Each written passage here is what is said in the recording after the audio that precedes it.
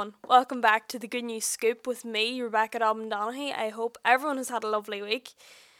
To be honest, it actually feels like it's been about 3 weeks since I was last recording, since I was last talking to you, but maybe that's just me.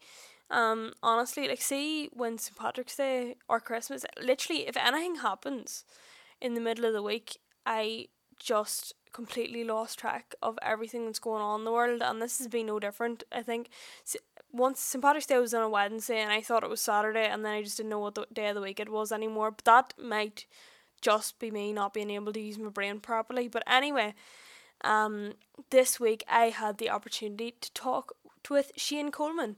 Shane's a third year law student here at Queen's, but he is also very involved with the work of the Make-A-Wish Foundation here in the north. We really covered an awful lot of ground here when we were chatting, everything from student life to charity work, musical theatre, and an awful lot in between. All his fundraising work he's doing at the minute, his podcast. So go get yourself a cup of tea or whatever you need to do, relax yourself, settle in, and get ready for whatever direction this interview is about to take. Shane, thank you so much for joining me in the show today. I'm so glad to have you on. How are you getting on? I'm doing the very best, Rebecca. Thank you very much for reaching out and bringing me on. Excited. Thank you. No problem at all. First of all, you're my second Queen student actually we've had on. How's the whole uni experience going this year? I suppose you're just struggling on like the rest of us. Yeah, there's not much else for it. The Queen's or the uni experience this year has been completely mad. It's sort of mad and non-existent at the same time. If that even makes sense. That's a pure contradiction, but that is how it is. It's mad in the fact that everything's online, and it's non-existent in the fact that I haven't been down to Belfast this year. I Yeah. was down at the start of September. I think I was in a dissertation lecture for like 45 minutes, and that's the only time I have been down to Queen's this academic year. So I'm missing that routine of heading down there 2 or 3 days a week and getting stuff done. And then with everything being online, I suppose one advantage is you can do it when you have the time to do it and fit it into your own slot. But on the other hand, it's easier to put it on the back burner as well when you have kids at home. Yeah. Obviously, myself, I'm a mature student, so I have a family at home as well, and house life and home life takes a bit of sorting out as well. So with a balance of homeschooling for them and home learning for myself, it has been mad to say the least. Yeah, no, I completely get that. And Shane, as you were saying there, like, sure you won't mind me saying you're not exactly the normal demographic of what people would expect when they think of a uni student. Like, you're a mature student. What notion do you take? I suppose at your age to decide, you know what, I'll just go back. I'll go to uni. It's a whole lot easier when you're in the education system. You know, just plow on ahead. Out of A levels into uni, but what notion do you take to after years of working to go to uni again? That is a question I'll be asked quite a lot, and it's very simple and straightforward. And when you speak of demographics, I don't mind saying it. I am now. Last week I turned 44, so the whole plan was when I set out 5 years ago. I thought, right, by the time I'm 44, I'm going to graduate with a law degree out of Queen's. That was the aim, and I remember at the time I had started the Southwest College in Dungannon. I went up there to do an access course because I left school with 3 GCSEs, Yeah. and it was science, technology, and art. So they're all practical subjects, hands-on type subjects. Didn't leave school with maths or English. Repeated them and then lost interest halfway through and never finished them.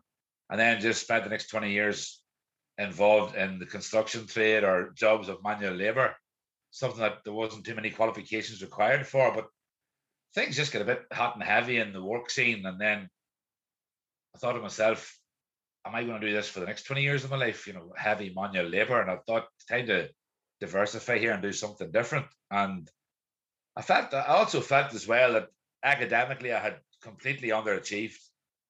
And I had Yeah. looked into different things like doing little courses in the CTS in Coleman, doing English and maths courses, and just to try and step up and get that GCSE. And then the access course, someone highlighted that to me. I went up to the college in Dungannon and I done it. And I set myself a 5-year plan because the access course was part time over 2 years. And I was doing all the miles and I was thinking, right, at that time I was 38. Yeah. Went into the Southwest College and I thought 5 years, 43, it'll be 44 by the time I get around to graduating. That's a long way off. Like, Yeah. and then I thought to myself, well, if I don't do this in When are four or you going to five do years' it? time, I'm still going to be 43, Yeah. 44. So I just bit the bullet and I went for it. And I started the Southwest College in Dungannon, done my access course there. But it wasn't plain sailing because I hadn't been in a classroom in like 22 years. And going into that environment, it was tough going and riddled with self doubt because the fact I left school with three GCSEs and I'd done nothing in 22 years in terms of bettering my education, I started to ask myself, do I have the ability to do this? Yeah. And there's assignments coming at you, and you're looking at them and you're going, oh man, can I do this? And then you do take that stand and you do it. And once you do it and get a few good results back, the self confidence builds up, and you just keep at it and keep it lit and get moving on with it. Yeah, even there's just a wee bit of encouragement, I suppose, when you're out of the system that long. But um, even on that, like you were saying there, you had been working in manual labour. Your GCSEs that you had were all very hands on. Um, why did you decide then, right, I'll study law and not, for example, construction or engineering or things like that at university that were maybe a bit more hands on that you had maybe more experience in? Well, law always appealed to me because I grew up in a part of Tyrone which was no stranger to controversy over the years, and without getting bogged down in the politics of it, like East Tyrone was like where the whole civil rights movement kicked off. And like I grew up in Arbo in the 1980s and 90s, and the injustices that I seen in society growing up as a young boy, injustice and social injustice also, being from an area of social deprivation. And to me, the system always seemed flawed. Now, I know I'm not going to come in and do a law degree and change the world, but when I grew up in the 80s and 90s in East Tyrone, and I was a part of that social injustice, and as time went on, I then thought that my generation were the last of that type of thing to go on and to happen. But I started getting involved in different projects with the youth, and in some aspects of the charity world too. And I noticed that these injustices still exist today. But just because I'm not in that situation anymore, I don't see them. But because you Yeah. don't see them doesn't mean they're not there.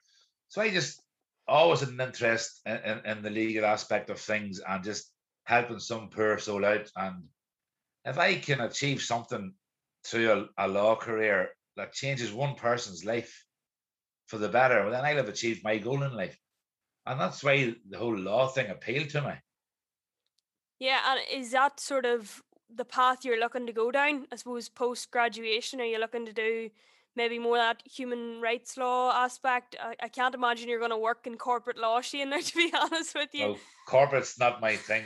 Corporate is something I think you have to be born for corporate. Yeah, I would like to go down the road of focus on some human rights, excuse me, human rights work. And another big interest I have too is children's law. And my dissertation is actually going to be about the age of criminal responsibility, the minimum age of criminal yeah, responsibility. And I think that there's too many children out there that are falling foul of the justice system at a very young age. And then what happens is once they're in there, it's like a hamster wheel. you It's can't get just a out again. vicious circle. They're going round and round and round. And I think children just aren't being afforded the proper legal representation. And I think more needs to be done.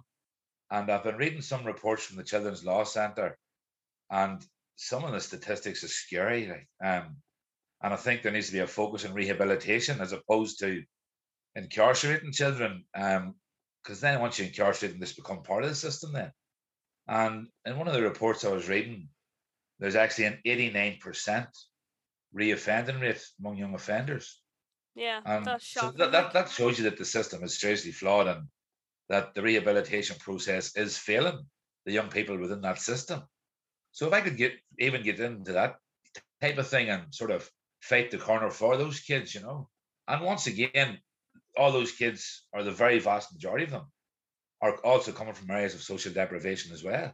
Yeah, I suppose there's No, a bit of yourself maybe in them as well. yeah, I can totally see where it just went pear-shaped for them kids. You know what I Yeah, mean? They come to a fork in the road and they just choose the wrong path, and then the guess the stage is like a point of no return. So we need to be able to provide those kids with a plan B where they can go back to that fork in the road and make the correct decision the next yeah, time. completely. Yeah, no, I really understand what you mean there. It's something I've looked into a bit so far in my own course. It's there really is a one path nearly or another, and once you're down one road, there seems to be very little return in a lot of cases. But maybe on a completely different note, maybe we should have led with this actually as a wee bit of a disclaimer. Shane, we do actually know each other. We both do a bit of acting. Most of my acting is acting that I can act, but I suppose you started into theatre in sort of the similar way that you started into university a wee bit later in life, like. I did, yeah. And 6 years ago was my first time I fed the boards, and it was a good mutual friend of our own, Mr. Cunningham, that gave me that opportunity, and he has definitely um, been very influential in terms of my stage career, as you're aware yourself, and he's taken me to places that I never would have been only for him. Like I'm same boat. we have shared the stage in the West End of London, the Hammersmith Apollo, and the Armadillo in Glasgow, and them experiences were just surreal, and they're just they're magical, and there's not even proper words to describe the Yeah. feeling when you're there. But yeah, 6 years ago, Jerry gave me a part in a musical for a local football club, and it has just sort of rolled on since then. It just has Yeah. spiraled on, so it hasn't really stopped. No, and I suppose it's one of them things that acting's like a lot of things. It's either for you or it isn't, and if it is for you, once you start, there's really no stopping. Like And you get the bug for it. And I was actually speaking to one of my fellow thespians a few weeks ago, Daggy McGrath, another person that another you know well compadre. through the stage.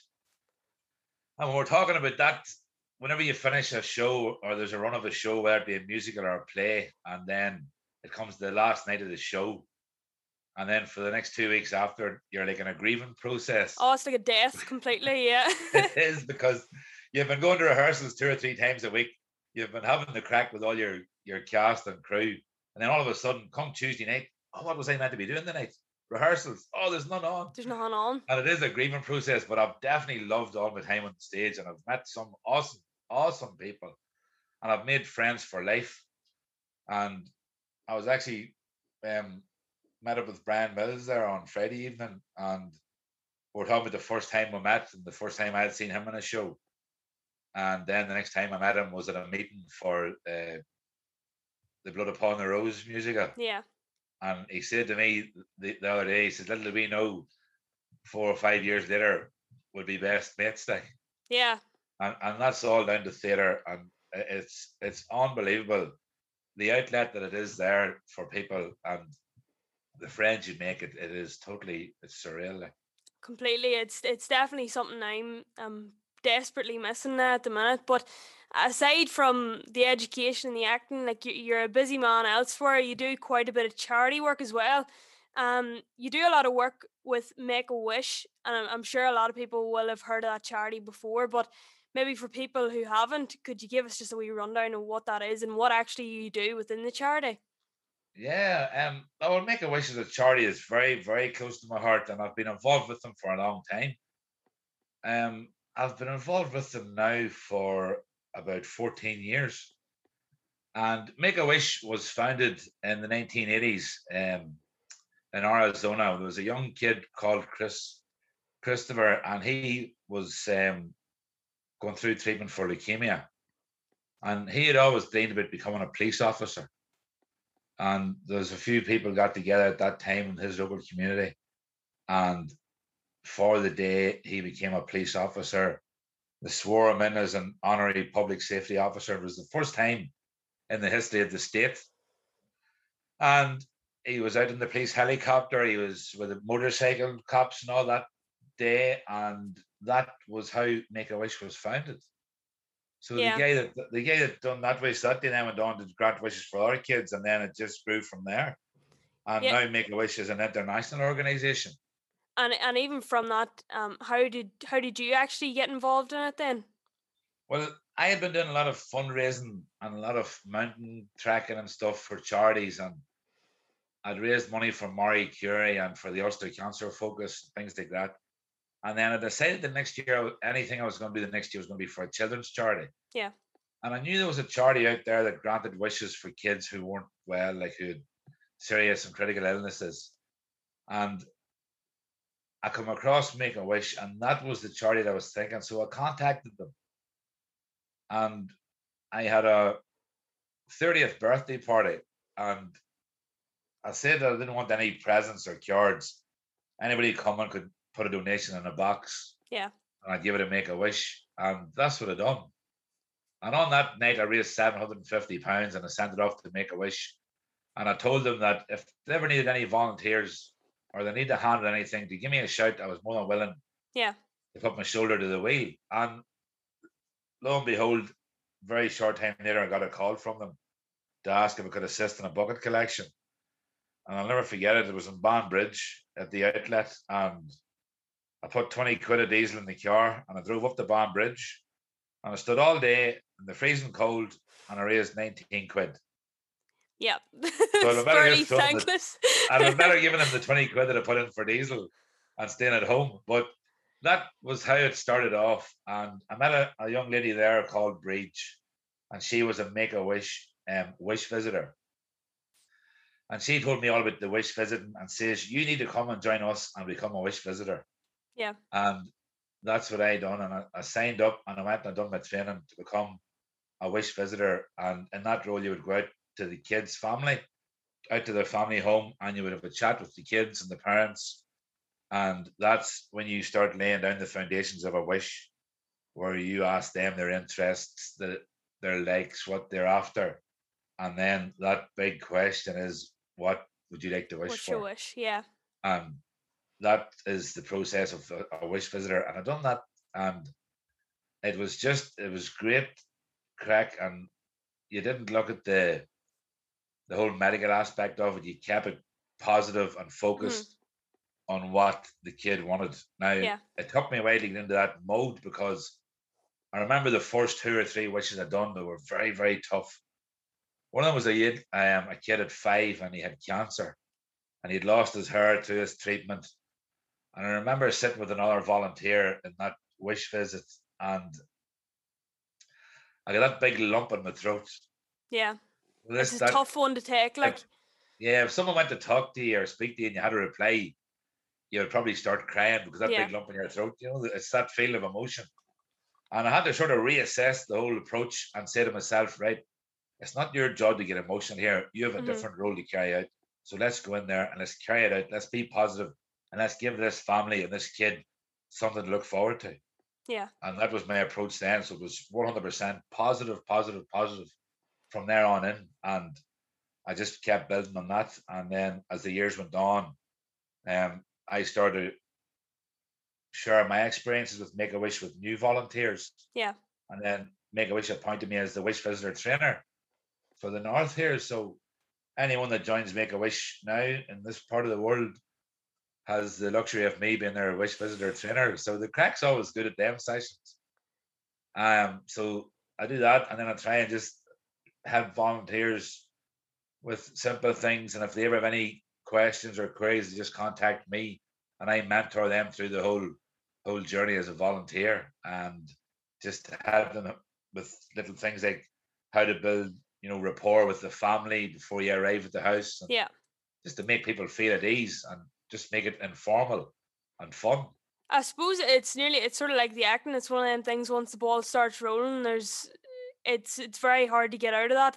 If that's something you're enjoying doing, like like you were saying, once you start collecting buckets, like it just build it up and up and up until now teaching all people to be doing the Yeah, wish giving and stuff like. it is something that does you do get the bug again, but the only reason you get the bug is because you meet so many inspirational young people. Yeah. Like I have met kids. Like I remember one visit in particular. It was a young girl. She was 10 years old, and she totally blew me away. It was unbelievable. She was 10 years old, and her prognosis wasn't good. It was 3 to 6 months, Mm-hmm. and I remember we would always do like a pre-visit phone call to the family. Okay. I would always finish the conversation on the phone with, "Have you any questions you'd like to ask me prior to our arrival?" Yeah. And the mother's main concern, and rightly so, she asked me, would I be asking any questions in relation to the child's prognosis? And I was like, definitely, definitely not. Not Yeah. a chance. That is not what I'm there about. I'm there about sorting out a wish. Mm-hmm. That'll not be mentioned. I said it'll be a very informal process. We'll have a bit of crack. If you want to make a cup of tea, I'll take it and we'll have a laugh and a joke and we'll make it as enjoyable as possible. And I went and I done the wish. And she was 10 years old and she was a massive J.K. Rowling fan. And the lady that accompanied me in that visit asked the little girl about the Harry Potter books. And she had read every Harry Potter book at 10 years old. And one thing that stuck out in that visit was whenever she was asked, what did she prefer, the books or the films? She said she preferred the books. Yeah, it's not a 10-year-old That answer like it. so that's not what I was expecting to hear. So it gave you an idea of her ability to be, creative and artistic within her own mind when she was reading them books where she Yeah. could play out the scenes, that it was more enjoyable than a Hollywood blockbuster. And she told me when she grew up that she wanted to be a writer because she loved reading books and they made her happy and she wanted to make other children happy. Yeah. And this is a 10-year-old telling me this here. Yeah, it's a lot more And thought process and probably I would have it a lot of times. Like, it was unbelievable. 2 hours that visit lasted, and it was so inspirational. And I come out of that house that night, and I was blown away, and I never forgot that child. yeah. And that was in March, and she went to Disneyland Paris like 3 weeks later, and then she passed away in June. Mhm. And when you get the word back that one of the kids you've been the wish visitor for has passed away, it's like being hit a sucker punch. Yeah, So, very hard to take. Like, but the inspiration I got from that child and just how articulate she was, mhm. it just blew me away. And those are the things that fuel you and fill you with passion to go on Yeah. and do what you're doing for other kids.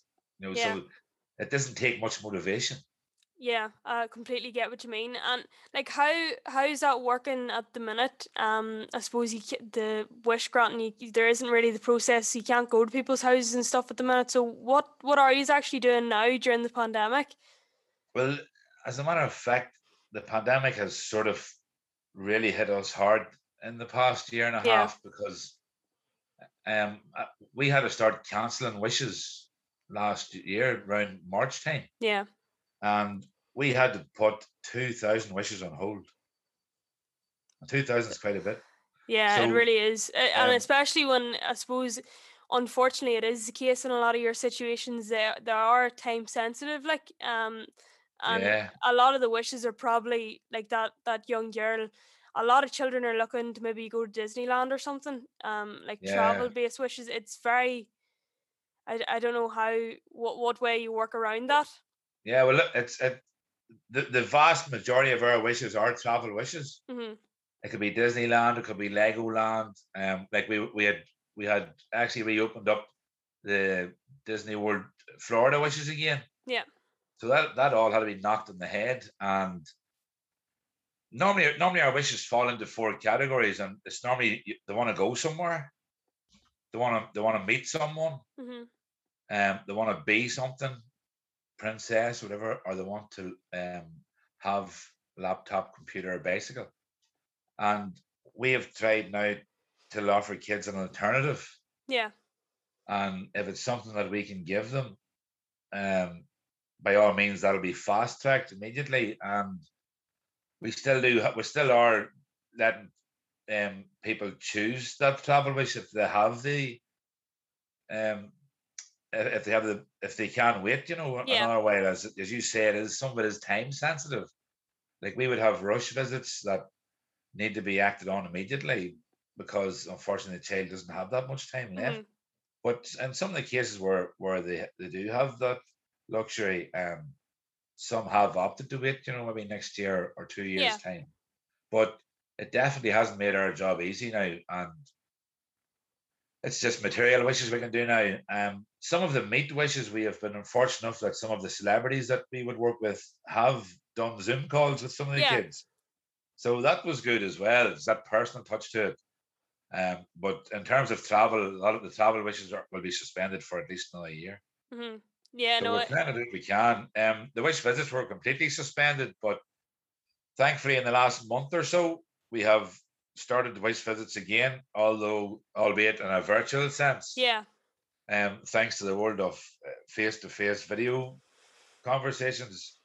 So we're getting back out there slowly but surely, and hopefully with the lift of restrictions, we'll get back out at it again and get out fundraising again because our fundraising has took a serious hit. Yeah. Oh, Uh, definitely, 100%. And I suppose on the same vein, you're actually carrying out a fundraiser yourself at the minute. It's for a different charity, for Macmillan. So I suppose for the uninitiated amongst our listeners, who are the Owl Hands and what is that? well, in terms of the Macmillan thing, yes, we are doing a 26-mile hike, myself and a few friends, and we call ourselves the Owl Hands. So the Owl Hands is more or less myself, Jackie McGrath, and Brian Mills. And in the absence of data, we started tromping around the roads and forests and doing an odd mountain trek. Now we're totally unfit and overweight, and we definitely got it tight at the start. We said, lads, we need to keep at this crack here because this lockdown's doing us no favors. Well, we're getting it very tough walking past the fridge, things like that. So, as you can imagine, the pounds were piling on and there wasn't much happening, and we weren't getting out for our Tuesday or Thursday night rehearsals for a show. So, we started walking the roads, and then I thought we need something to work towards here, an incentive to keep us at it, because it's too easy to say I'm not bothered this evening or I can leave it Aye. the next week. So, the Macmillan Mighty Hike is on the 26th of June, and it's along the Causeway Coast. It's going from Carrick-a-Reid Rope Bridge up past the Giants Causeway and Bush Mills and Port Rush, Port Stewart before finishing off in Coleraine. And I had done a Macmillan hike in 2017 with my sister, two sisters, and a brother. And the reason I done it back then was because my sister Andrea had cervical cancer, and it come as a big shock to our family. And I remember the day that she got the phone call to come down to the hospital and bring someone with her. So we knew it wasn't going to be good Yeah. news when that's the sort of when they're telling you to bring someone with you. So she went down, she was diagnosed with cervical cancer, and then within a few weeks, she was getting ready for surgery. And I went down to her house in the morning of her surgery just to give her a big hug and say, good luck, and I'll see you on the other side when you come out of it.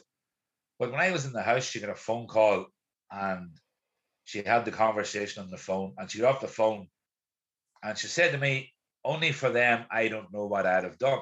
Hmm. So I says, only for who? She says, Macmillan. So Macmillan had been on the phone to her and they were just giving her all financial advice. She had a mortgage, she was going to be off work.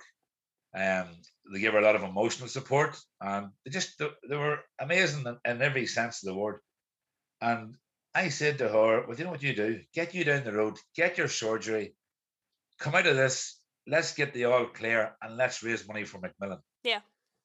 And she said, "I'm up for that." So she got the all clear, but 4 to 6 weeks later, and I went home and I started searching the web for fundraising possibilities, and I seen a mighty marathon hike in the Peak District in England. Hmm. So I signed up and I registered, and I sent Andrea the link, and I says, "Get you on that link and sign up." So myself and Andrea and my other sister and a brother signed up, and away we went, and we done the 20. It was actually 27 mile that one, and we raised in around £8,000. Amazing. So Yeah. that's how we got in with Macmillan in the first place, was because of Andrea's um, cervical cancer diagnosis and all clear then afterwards. But she said to me a couple of months ago, you should do that hike with us for a bit of crack. But when we done the first one, we thought, never again I are we once was putting too many ourselves. times. Yeah, it was tough going. There's no doubt about it. It was tough. And Andrea said she would never do it again. But Andrea then has sort of became a bit of a fitness fanatic in the last couple of years. And I suppose that's all part of her journey of overcoming cancer too. Yeah. And I says, I'm not, but me and the Isle Hands were out down there one night, and I said to the Isle Hands, boys, what about taking on this 26 mile hike? Now, the last thing I expected was the two boys to say, yeah, I'll do that. Aye. I think I just was sort of paying them a bit of lip service just to say, yeah, I've made a suggestion, but you don't have to go Don't know for if it. it's But we carrying did. through. Yeah. Yeah. So they goes, I'm up for that. So I went home and I registered that night, and I sent the link to them.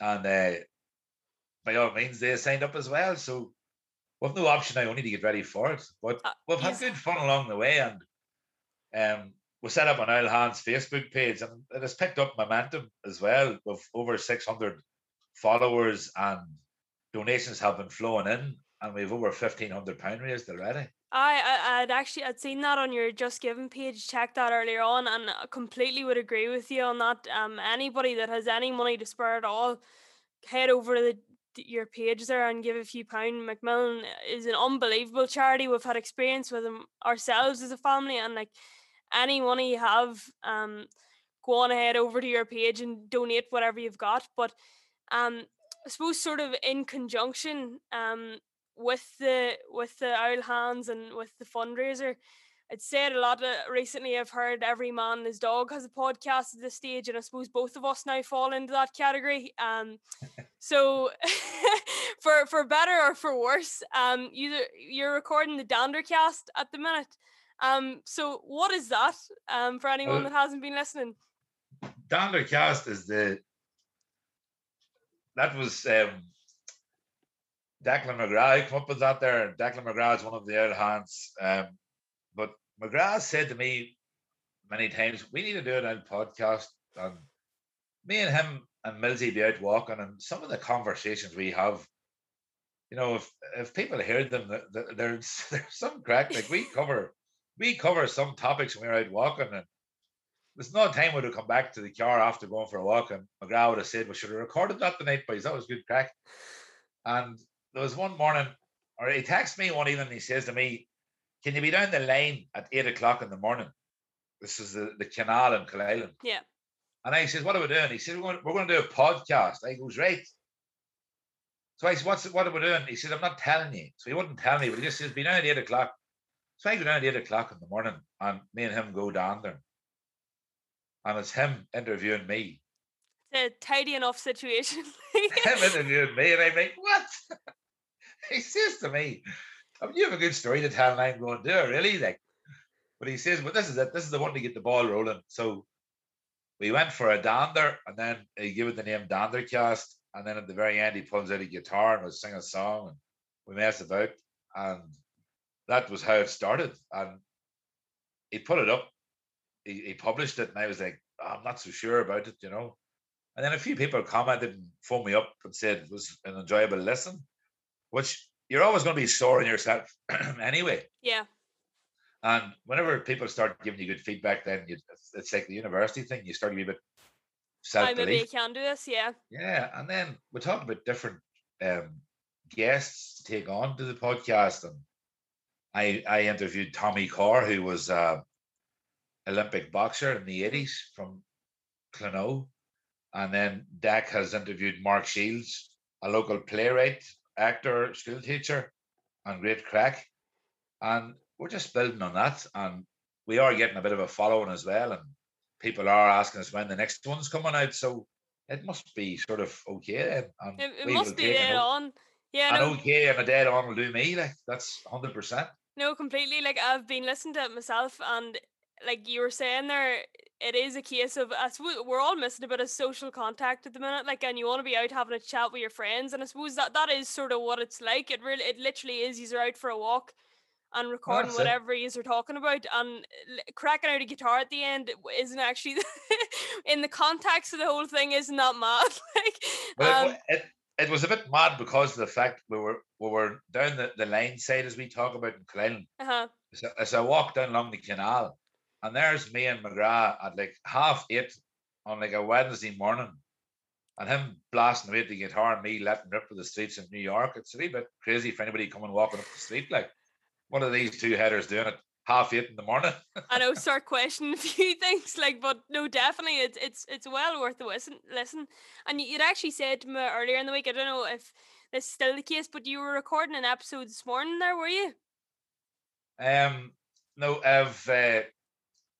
I was to meet now. Yeah, to record another episode, but we'll put it back for now a couple of days because Mm-hmm. he's not available. So I'm hoping to get that done now in the next day or two, and we're going to try and get one out every week, Aye. um, just to keep a bit of consistency in it. But we'll have some pretty good guests lined up, and I'm not revealing too much at the moment. You'll just have to tune in sometime and hear them. Alright, so But no spoilers for anybody that's on the edge of their seats waiting, waiting on the no, next episode there's to come very few sitting on the edge of their out. seats. But we'll be covering a whole wide range of topics. We're covering theatre, sports. With a couple coming up now in relation to health and well-being, with good guests with personal experiences. So we're looking forward to those, and get a shout out. And if anybody has any ideas they want to throw our way, by all means, Yeah, we oh, will bit of take all everything in there, suggestions. like. Yeah, you gotta be. It's gotta be about everything. That no, it's well worth the listen. So I suppose just an extra wee reminder maybe, where can they find you on social media, and where can they donate to Macmillan and listen to Dondercast and anything else that's going on? Well, we have a one hot fits all type page there at the moment, and it is called the Owl Hands, and it's spelled OUL, and then Hands is just HANS. And if you go onto Facebook and give us a search, you will find us there. And on that page, we sort of like document our walks and our journeys as we go along. And we try to do a big walk every weekend, whether it be to a forest park or a mountain region. And we sort of put up photographs, and we tend to go live now and again as well when we're halfway up a hill. Which is always quality content, like. Well, some people may differ in opinion there, but we tend to go live and everything's just off the cuff, and you wouldn't know what's going to come out or what's be said. Yeah. Um, and we're the type of guys, we don't really have too many filters. Like, we just go with whatever. Mm-hmm. So we do that to keep people up to date, and we like to give people a wee mention. And if anybody has anything else they want to throw out there, we'll happily share it on our page, because if you're fortunate enough to have a platform, you might as well use it. And today, our big push today is for World Down Syndrome Day. So I'm trying to get people to wear their They're different odd coloured socks. socks, and let's raise awareness about um, Down syndrome, because I have a lot of very good friends um, who are Down syndrome, and I've got there's some kids out there that I just totally adore, and whether they're the kids of friends or friends I have made myself over the years who are Down syndrome, and you wouldn't be without them in this world. Yeah. And I think it's great if we can all raise awareness and wear our multicolored and odd socks throughout the day, or even any day. It doesn't have to be today. I've been wearing them all last week and today. Yeah. So if you see us walking around the roads and our socks above our trousers and they're different colours, Don't ask pass no questions. remarks. You know what the story is? Similar to you playing the guitar down the lane at 8:30 on a Wednesday morning. It's just don't Oh ask man. questions. You just get on with Just shake your head and just keep walking. it. No, that's brilliant, Shane. Thank you so much for joining me on the show today. It's been an absolute pleasure to have you on. Thank you very much for having me. That was brilliant. I enjoyed that. Well, as usual, we're going to have a quick wee thought for the week. I've had a lot of uni work to do this week, so obviously I was doing what I do best and completely ignoring it and watching Netflix instead. So Claudia Savage, host of the Trendy Scoop, if you're listening, I'm about to lose you your job and recommend a show I've been watching. I've been watching Parks and Recreation, at the minute, to give it its full title, which is made by the same people who make the US Office. So if you loved it, you'll also love this. But anyway, more importantly, while I was watching it, in a number of the episodes, they chatted about my favourite thing in the world, and that is self-love, and how they were doing it was very simple: treating yourself. Once a year, Donna and I spend a day treating ourselves. What do we treat ourselves to? Clothes. Treat yourself. Fragrances. Treat yourself. Massages. Treat yourself. Mimosas. Treat yourself. Fine leather goods. Treat yourself. It's the best day of the year. The best day of the year! Right, you definitely don't need to go for as intense of a day of treating yourself as Donna and Tom do. Or maybe you do. If you have the funds to go treat yourself to clothes and fine leather goods, you go for it. But honestly, like, it's been a rough year for all of us, and the best thing we can do for ourselves at times is just to let yourself enjoy what we love doing, or give yourselves an extra wee treat every so often. Especially now, I think most of us have been flat out with coursework, and we're going off on our Easter holidays now for the next few weeks. So what I'm gonna do, and what you should do as well, is treat yourself. And like, that can be doing something as simple as giving yourself a wee break. Let yourself relax and just don't be so stressed for 5 minutes. What if that's uni that's getting you stressed out, or lots of things. There's a lot of things worrying a lot of people at the minute, but give yourself a wee bit of space. Like, giving yourself that space could be as good a way of treating yourself as buying a new pair of shoes or something. Though in saying that, the student loan is coming in again, so there might be shoes as well. Maybe both's a good idea. But yeah, that's my message for you this week. Give yourself a wee break. The evenings are getting brighter. Get yourself out for a wee walk. Give yourself a bit of space. Reward yourself for what you've been doing recently. Just treat yourself. Well, that's about all we have time for on today's show. I hope you enjoyed it. Thanks again to Shane for joining me on the show, and of course, as usual, to Joe for being a legend and doing my tech. I usually say I'll chat to you next week, but we're actually taking a few weeks off for Easter break. So I'll not see you again. I think I've had 3 weeks off. But as usual, if you've anything you want to chat to me about, or anything you think I should cover on the show, you'll still be able to get me on social media, so don't hesitate to shoot me a message. But thanks again for listening. My name is Rebecca Donaghy, and this has been the Good News Scoop. See you again soon.